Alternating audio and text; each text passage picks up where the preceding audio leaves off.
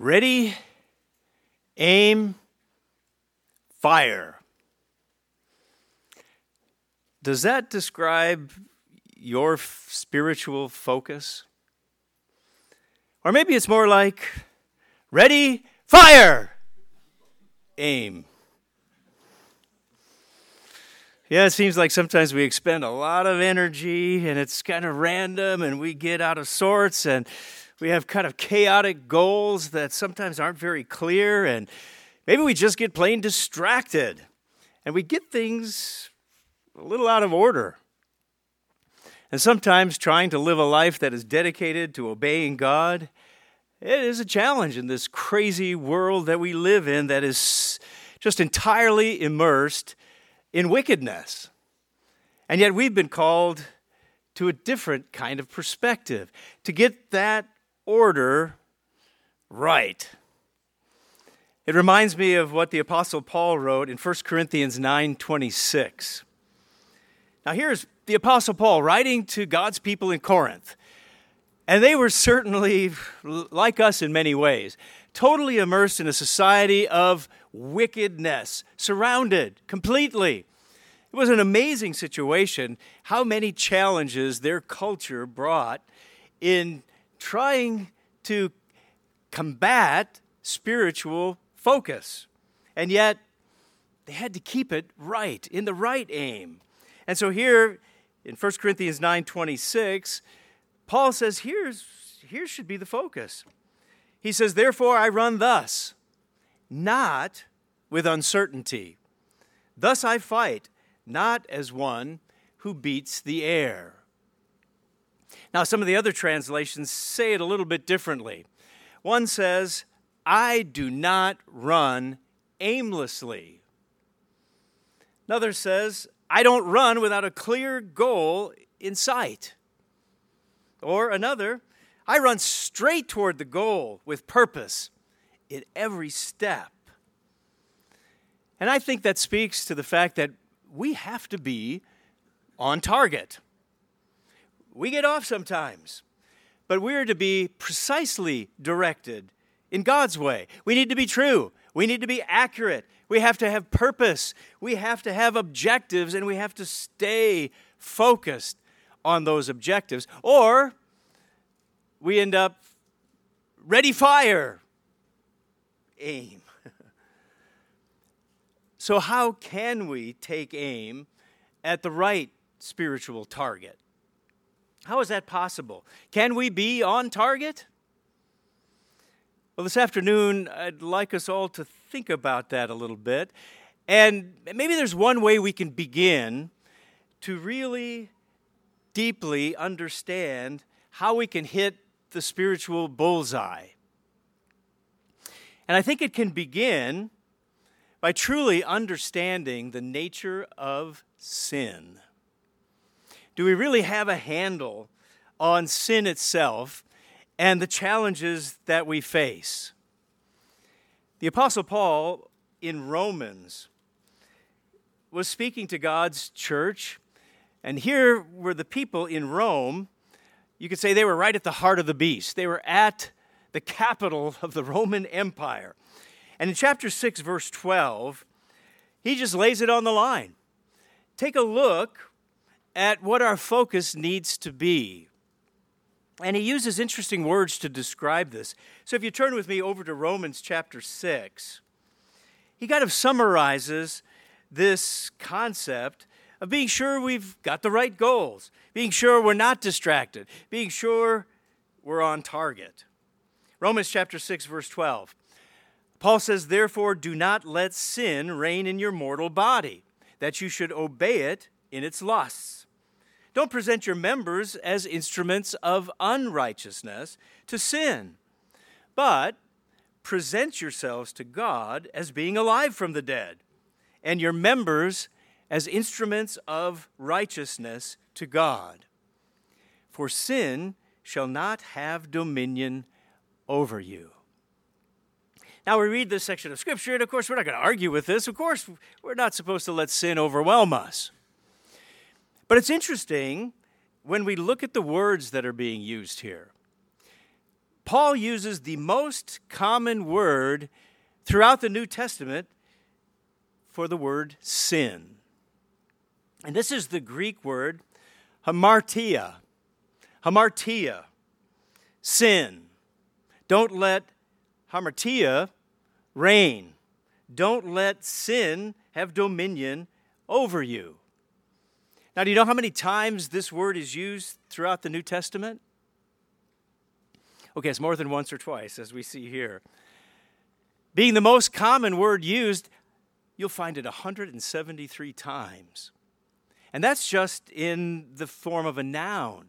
If we add in the verbs and we add in the adjectives, over 260 times you'll find this base word for sin. So you think that might lead us to think it's probably a pretty important concept that we really need to get a handle on. And in fact, it's not just a New Testament thing. It's an Old Testament thing as well. This same word, if you were to read it in the Septuagint version, in the Greek version of the Old Testament, you'll find it's the same word most commonly used to point to sin. You'll find it in Judges chapter 20, verse 16, not even referring to sin, but you begin to get an idea of what this word points to. In Judges chapter 20, it talks about the Benjaminites. The Benjaminites were famous for being good soldiers. They were mighty men of God. And a lot of them were left-handed. It was one of those genetic traits that they had. You know what they would use those left hands for? They would sling stones with them. And Judges chapter 20, verse 16 tells us they could sling a stone at a hair's breadth and not miss. In other words, they were on target. They didn't get off their aim. They weren't aimless. In fact, coming from classical Greek, that really does speak to the essence of this word, that we're to be on target.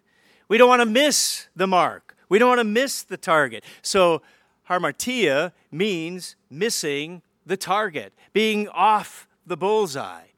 And so when you think of it, how it's used throughout the Bible, this is a very significant spiritual concept. And it makes you think, how important is it to stay on target? I was reminded a while back about an individual who competed in the Olympics. In fact, do you know what sport, more than any other, they say, requires the most mental precision to accomplish? It's riflery.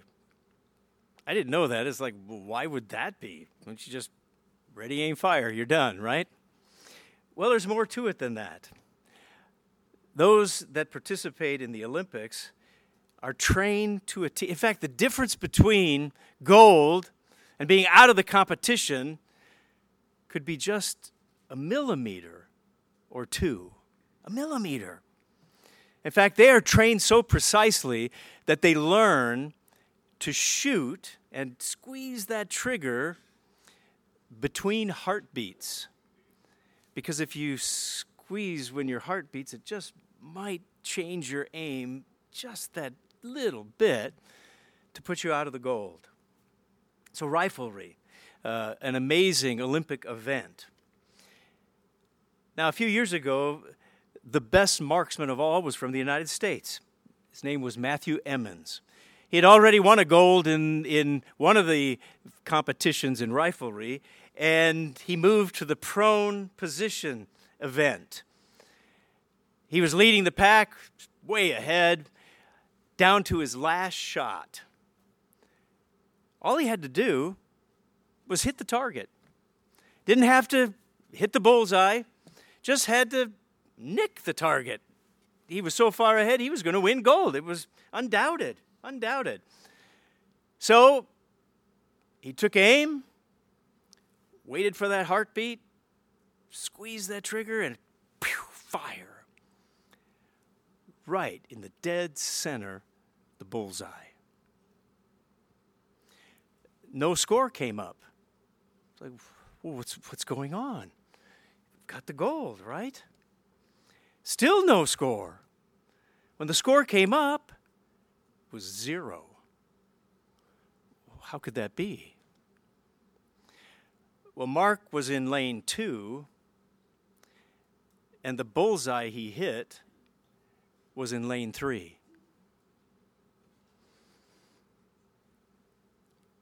You need to aim at the right target. And so, not even close to getting a gold or any kind of a medal because of that. And so how important is it to ready, aim, and fire? Are we really aiming at the right spiritual target? I think when we deeply understand sin, then we're more likely to hit the spiritual bullseye. And that becomes so critical. We know there's a definition that we're given. In fact, quite a few definitions for hamartia. One of them, maybe you put it to memory. It's over in 1 John chapter 3, verse 4. 1 John chapter 3, verse 4, whoever commits sin, that's that most common word again, also commits lawlessness. Sin is lawlessness. Hamartia. King James Version, maybe that's the version you've got in your mind. Sin is the transgression of the law. When you miss the mark, you're off target. You're not obeying God. The target becomes God's law because we want to put on God's character. So conforming to His law is obedience. And when we're off target, we've missed the mark and we have sinned. And so it becomes important to recognize, well, what is the purpose of the law? If someone asked you that question, how would you answer? The purpose for God's law is what?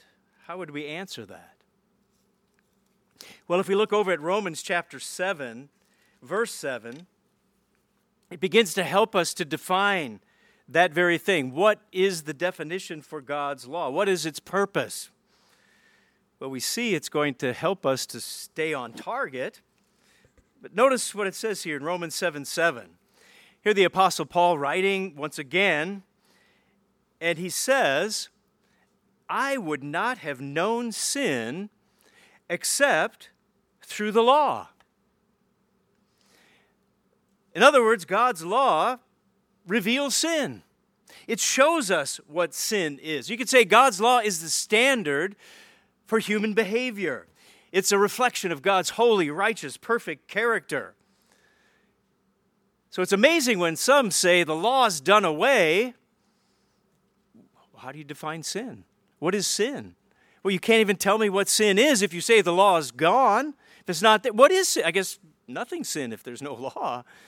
And so you run into a problem here. Paul says the law reveals what sin is. And when we miss the mark, like that shooting competition, you're not going to get the prize. Not going to happen. You're going to fall short. And so this word that we see so often used throughout the Bible, yes, it points to misconduct, shows you're doing wrong. It can point to specific kinds of sins as well. When it tells us all have sinned and fall short of the glory of God, also here in the book of Romans, Romans 3:23, that's that same word. We're off target. We're not fulfilling our calling when that becomes the case. And even when you look at the very beginning, sin entered the world by Adam. That sin, he was off target. He missed the mark. He fell short. He and Eve disobeyed God. They disregarded God's instruction. And so it's important then to recognize sin for what it is. Do we really recognize it? When we ask that question, what's the purpose for God's law? Helps us to begin to identify that, doesn't it? In fact, over just a couple of pages, if you look at chapter 3, Romans chapter 3, verse 20, here Paul adds a little bit more to the facet of understanding this concept of being off target and missing the mark. Romans chapter 3, verse 20, he says, therefore, by the deeds of the law, no flesh will be justified in his sight. Then notice what he says. For by the law is the knowledge of sin. So I can know what sin is by understanding the law of God. God's law gives us an understanding of what sin is. And of course, we realize doing the law doesn't save us. No, we know that that is the free gift of God. God's mercy and love and the sacrifice of Christ is, of course, how we ultimately receive eternal life. But we are called to righteousness. We are called to live God's way. We're called to do His will. And so it begins to show us there's a wider range of meaning to this word for sin than just being off target. Because, of course, when you're, I just missed the bullseye, but got a pretty good score, so must not be that bad. Is this just a minor sin? Just a small thing? It's not that critical. It's not that important. This is kind of not really a big issue.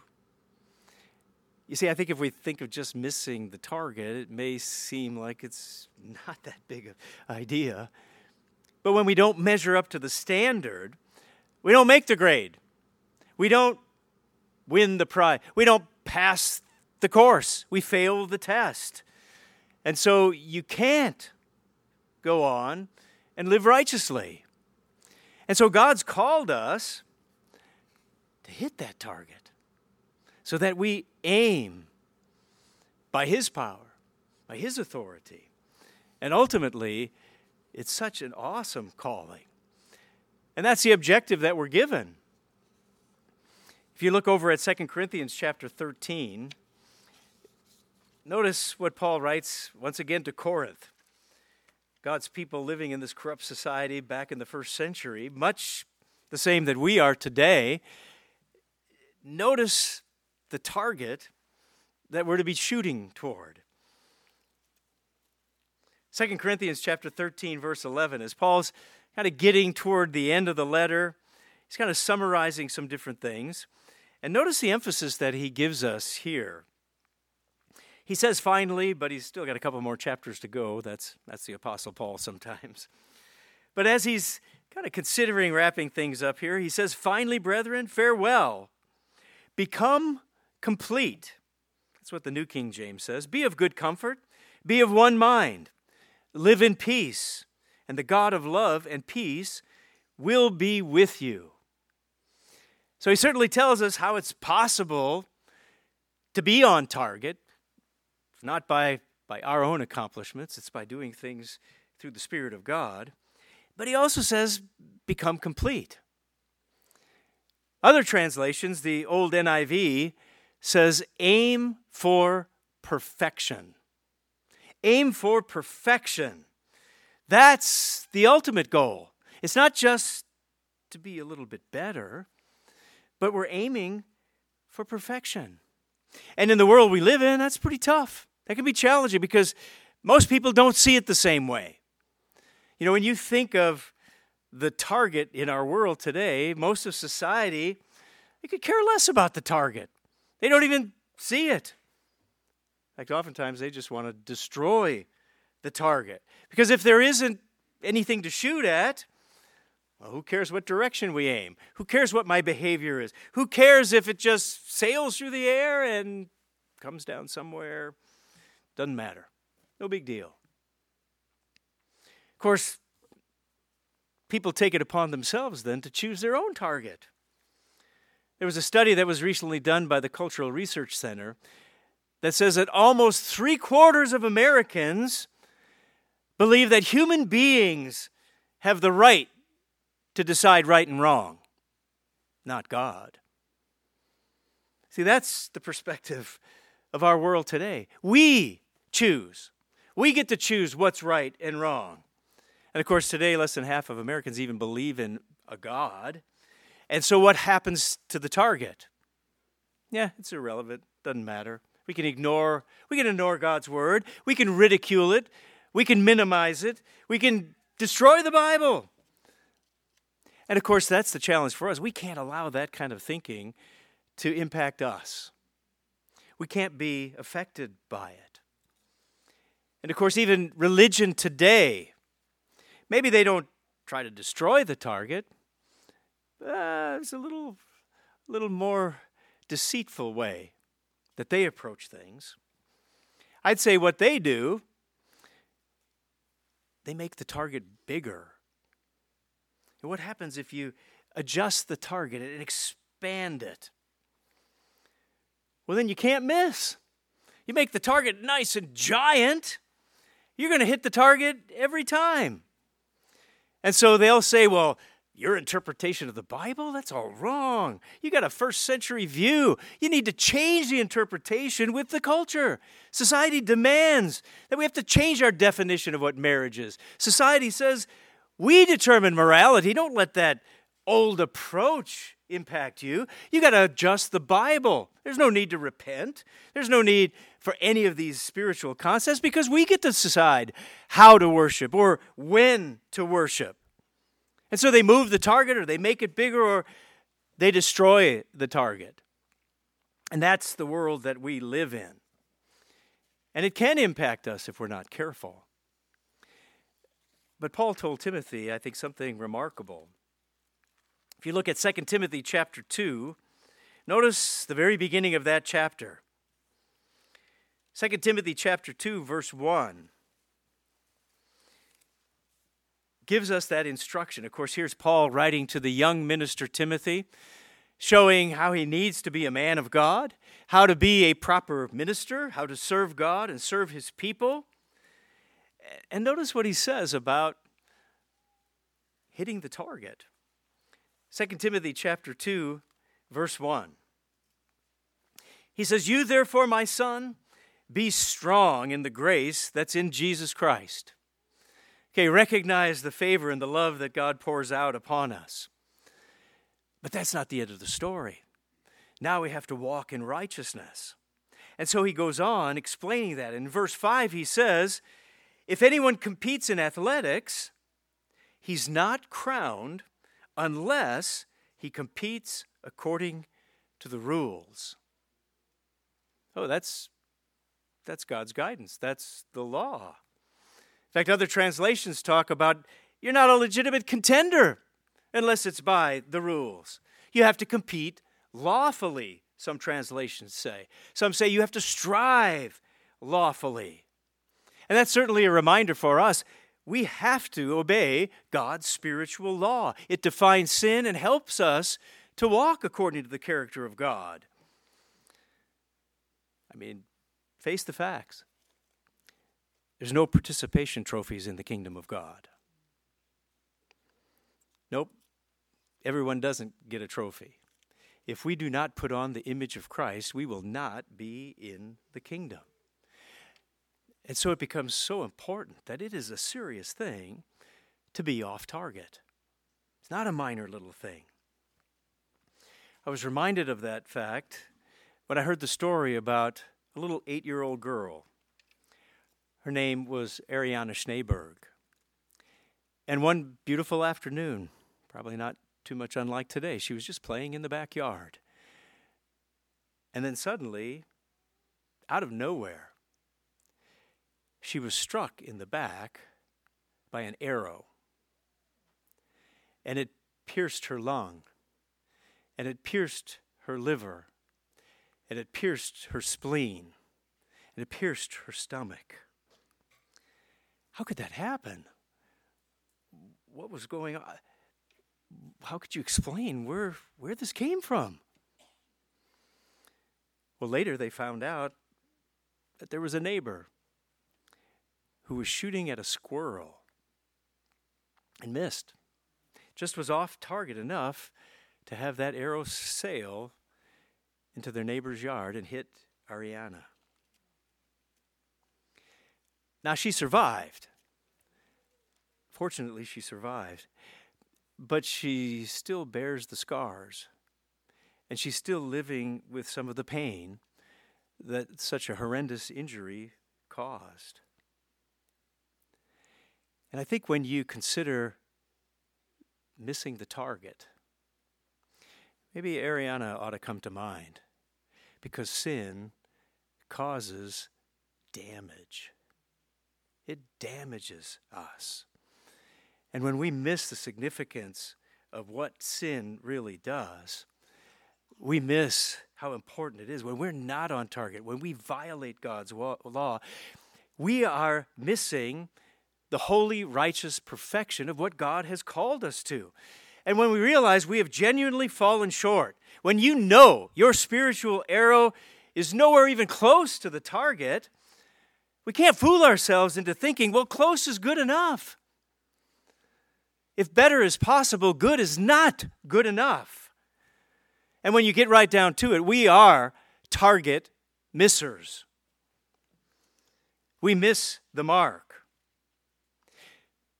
Yet at the same time, it's not a minor thing. It's not just a little off. When God describes our nature, paints a pretty ugly picture of what our true humanity is. And it's so much more than just missing the bullseye. Paul talks about it in Romans chapter 3. Romans chapter 3, verse 10. Our normal, everyday human nature, who we really are, without God, he lays it on the line here in Romans chapter 3. Here he quotes some words from the Old Testament as well. We see the consistency of God's word throughout Scripture. Notice what he says. This is who we are without God. This is our nature. Romans 3:10, he says, there is none righteous, no, not one. There's none who understands. There's none who seeks after God. They've all turned aside. They have together become unprofitable. There's none who does good, no, not one. Their throat is an open tomb. Their tongues have practiced deceit. The poison of asps is under their lips, whose mouth is full of cursing and bitterness. Their feet, swift to shed blood. Destruction and misery are in their ways, and the way of peace they have not known. There's no fear of God before their eyes. Now we can try to put that off and say, well, that's not me. But when we don't submit to God's Spirit, when we don't obey the law of God, that is who we are. Because are we truly carefully aiming at the target God has set before us?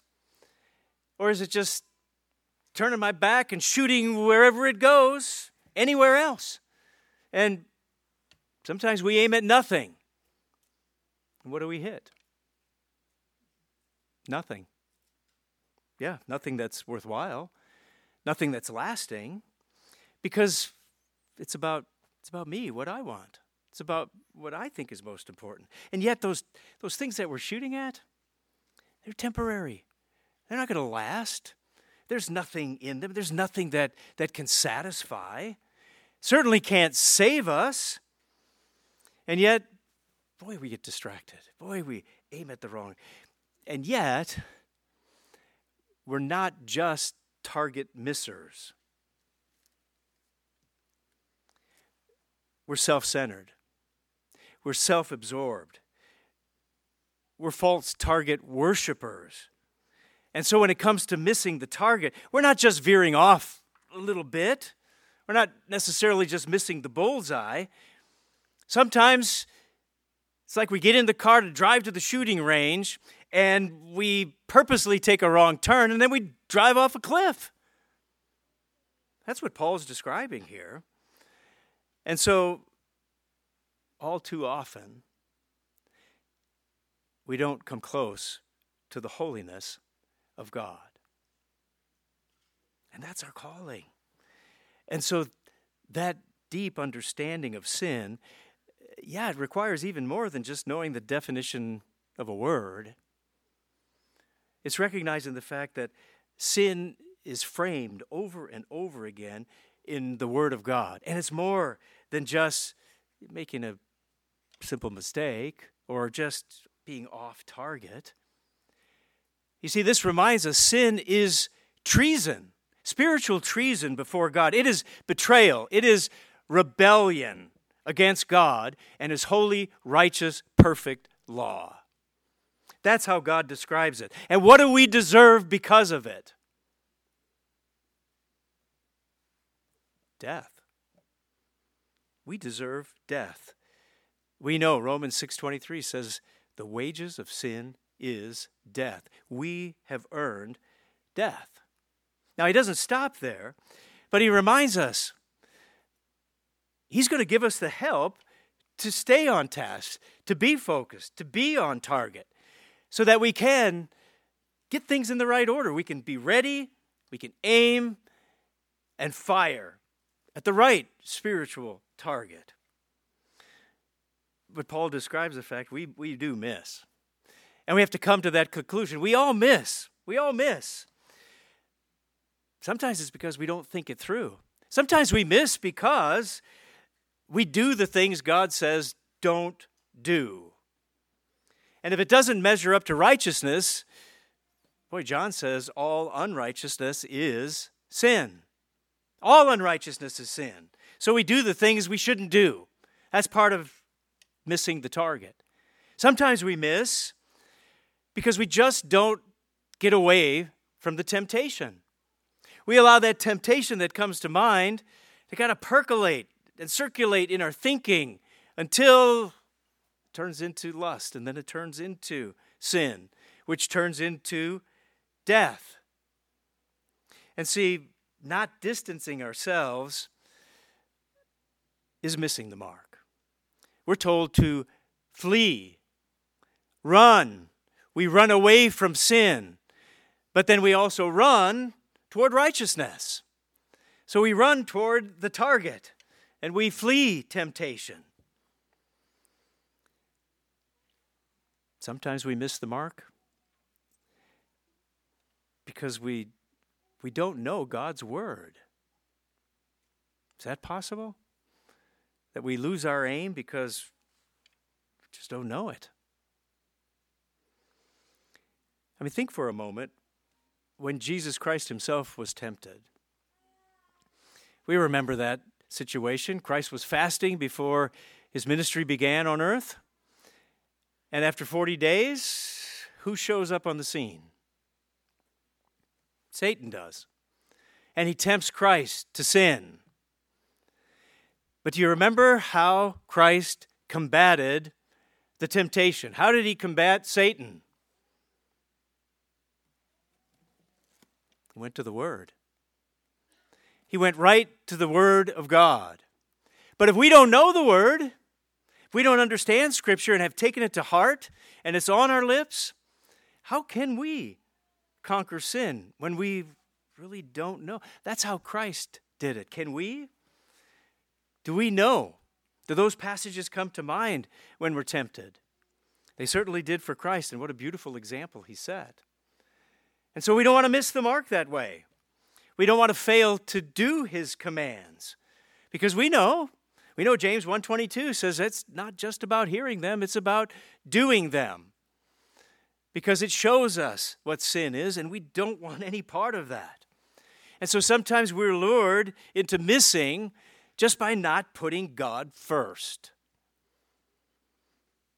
So if we don't put God on the throne of our life, if he isn't in charge, we can certainly miss the mark. We miss the target. Christ said you can't serve two masters. Maybe we get that a little out of sorts with what he said in Matthew 6:24. You see, we want to serve God, but what about that other master that keeps getting in the way? Yeah, it's me. Yeah, I'm the other one that keeps getting in the way. And so we've been called to hit that spiritual target. And I think it's important to remember that means, as I understand the depth of sin, that I come to a deep hatred of sin. I don't want anything to do with that. And it's going to frame my thinking. It's going to frame my relationship with God. It's going to frame the things that I do then. And that's a whole lot more than just trying to be a better person. Sometimes we think that's our calling. Is it to just be a better person? I don't think so. You've heard the saying, be the best you can be. Is that right? Is that the kind of philosophy a true Christian should have? You'll be the best Steve you can be. No. That's not it. That's not it at all. Does God want to new and improve me? No, that doesn't mean I shouldn't be a better person. That's not what I'm saying. But God's goal is not to just make us better people. What does he want instead? He wants us to put on Christ.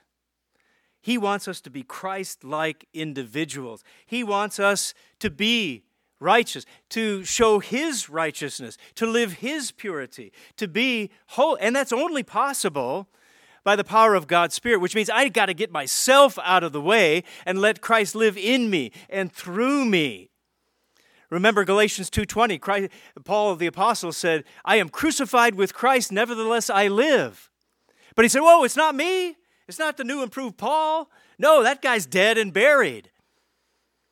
It's Christ in me. That's what it's about. And so we recognize that it's not about just me being a better person. It's about me being Christ-like, getting myself out of the way so Christ can live in me and through me. Because God wants us to grow in his holy, righteous, perfect character, to put on his divine nature more and more and more in our lives, because ultimately he wants us in his spiritual family. And we must put on the image of Christ in order to be in his family. Now, you consider the severity of sin. We don't want to think that it's unachievable. Because the good news is we can be spiritual sharpshooters. It's possible. It's possible. Christ said, you're my friends if you do whatever I command you. And you know what? He's given us the ability to do just that. When we choose to look to God, when we choose to follow his word, when we aim for his target, we can hit the bullseye because we have the power to do it. But not of ourselves. It's because he's given us his Spirit. By the power of God's Spirit, it changes our aim in life. It changes our focus. And we can take aim at those spiritual, worthwhile targets by submitting to God's Spirit. And so we can be that spiritual sharpshooter when we get ready and we take aim. Take aim. We can take aim to please God in everything that we do. We're given that instruction, John chapter 8, verse 29. If you want to take a look at that here, Christ set the example. John chapter 8, verse 29. It is possible. Christ lived a life.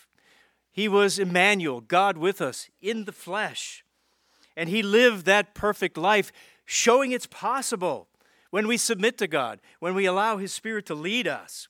John 8:29, here Christ himself says, he who sent me is with me. Well, we could say that as well. God is with us. God is in us. We have his Spirit. And Christ said, the Father has not left me alone, for I always do those things that please him. And so when God's Spirit moves us and nudges us, urges us, we respond to that Spirit. And we aim because God has given us the power over sin. Which in other words, you can say he's given us the power to hit the bullseye.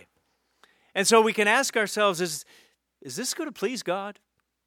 Am I really striving to please God? Always. Always. That's the goal. And he's given us the ability and the power to take that proper aim and do just that. In fact, as we aim, he also wants us to aim for a clear conscience. He talks about this a little bit in Acts 24:16. The Apostle Paul speaks to this very thing, that by the power of God through his Spirit, this can be our focus. This can change a perspective from just being about what I want and what I think to what does God want? What is my relationship with God? Am I drawing closer to Him? What about others as well? Well, we can take this kind of aim that the Apostle Paul had. Acts 24:16. He says, I myself always strive, which means I've got to work at this. This doesn't happen automatically. Yeah, striving. Yeah, sometimes it's translated agonize over these things. I'm agonizing to have a conscience without offense toward God and men. So that means I've got to be in a right relationship with God. I need to take a self-inventory, admit when I miss the mark, come before God in repentance, changing my thinking, seeking God. And when I do that, He forgives. He forgives as we humble ourselves before Him.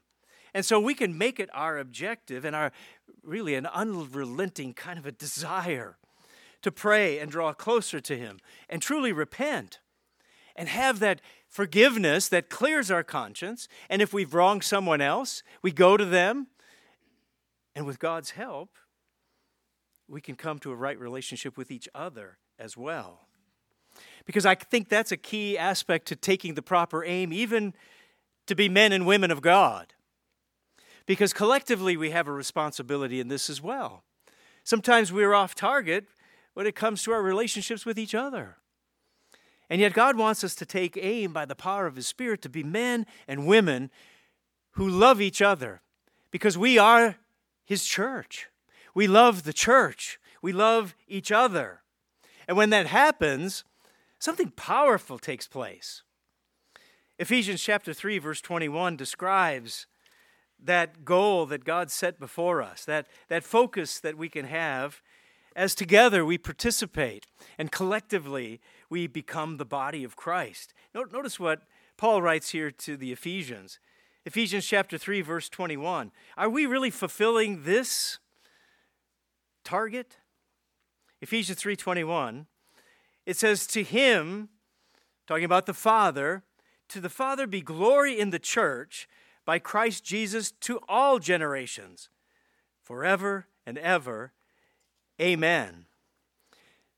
So as a collective body in the church, do our relationships, do our perspectives, does our focus bring glory to God the Father and Jesus Christ?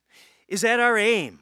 Our aim to use the gifts, the talents, the abilities that God has given us to build the body, to edify the body, to become more spiritual in seeking God and joining together to accomplish His mission, so that every one of us is doing our share. We're doing our part. We're building those joints and bonds between us so that we, as God intends us, to be an unstoppable force, that the gates of hell can't even stand against us.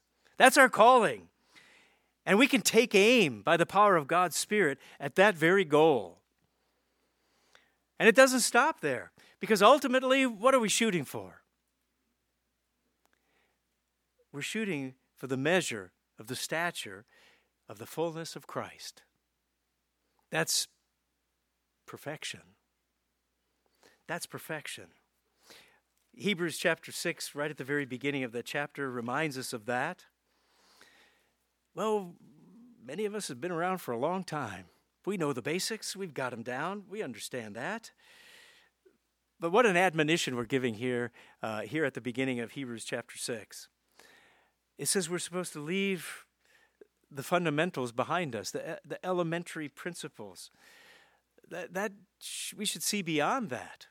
Take it to the next level, in other words. So he says, leave the discussion of the elementary principles, those basic things behind of Christ. And what do? Let's step it up. Let's go on to perfection. That's the goal, to be like Christ. Now, yet we know, okay, at times, we're going to mess it up. We're going to miss. But I think it speaks to where we're trending. And isn't that really what it's about? Because we are fleshly human beings, and we are going to fall short at times. But that's not who we are. And when we do, we get down on our knees, we ask God's forgiveness, He wipes the slate clean, and we walk in righteousness. So the line may bump down once in a while, but we're trending upward. And maybe we misstep, but we're still trending up. We're still moving toward that perfection. And I think that describes the calling that we have. And so consistently, keep trending upward day after day. Don't let the missteps define who we are. Turn it around with God's help, and let's go on. And so day after day, week after week, year after year, we are trending upward because this is a lifelong pursuit of the holiness of God. And so with God's help, we can get that order right. Ready? Aim. And we've got to fire. Let's put it into action. Absolutely. And when we direct our thoughts and we focus our efforts, when we put God first and we love Him more and more, and we're in a right relationship with each other and with our Almighty God, we can pray and ask Him to help us to even more fully submit to His Spirit.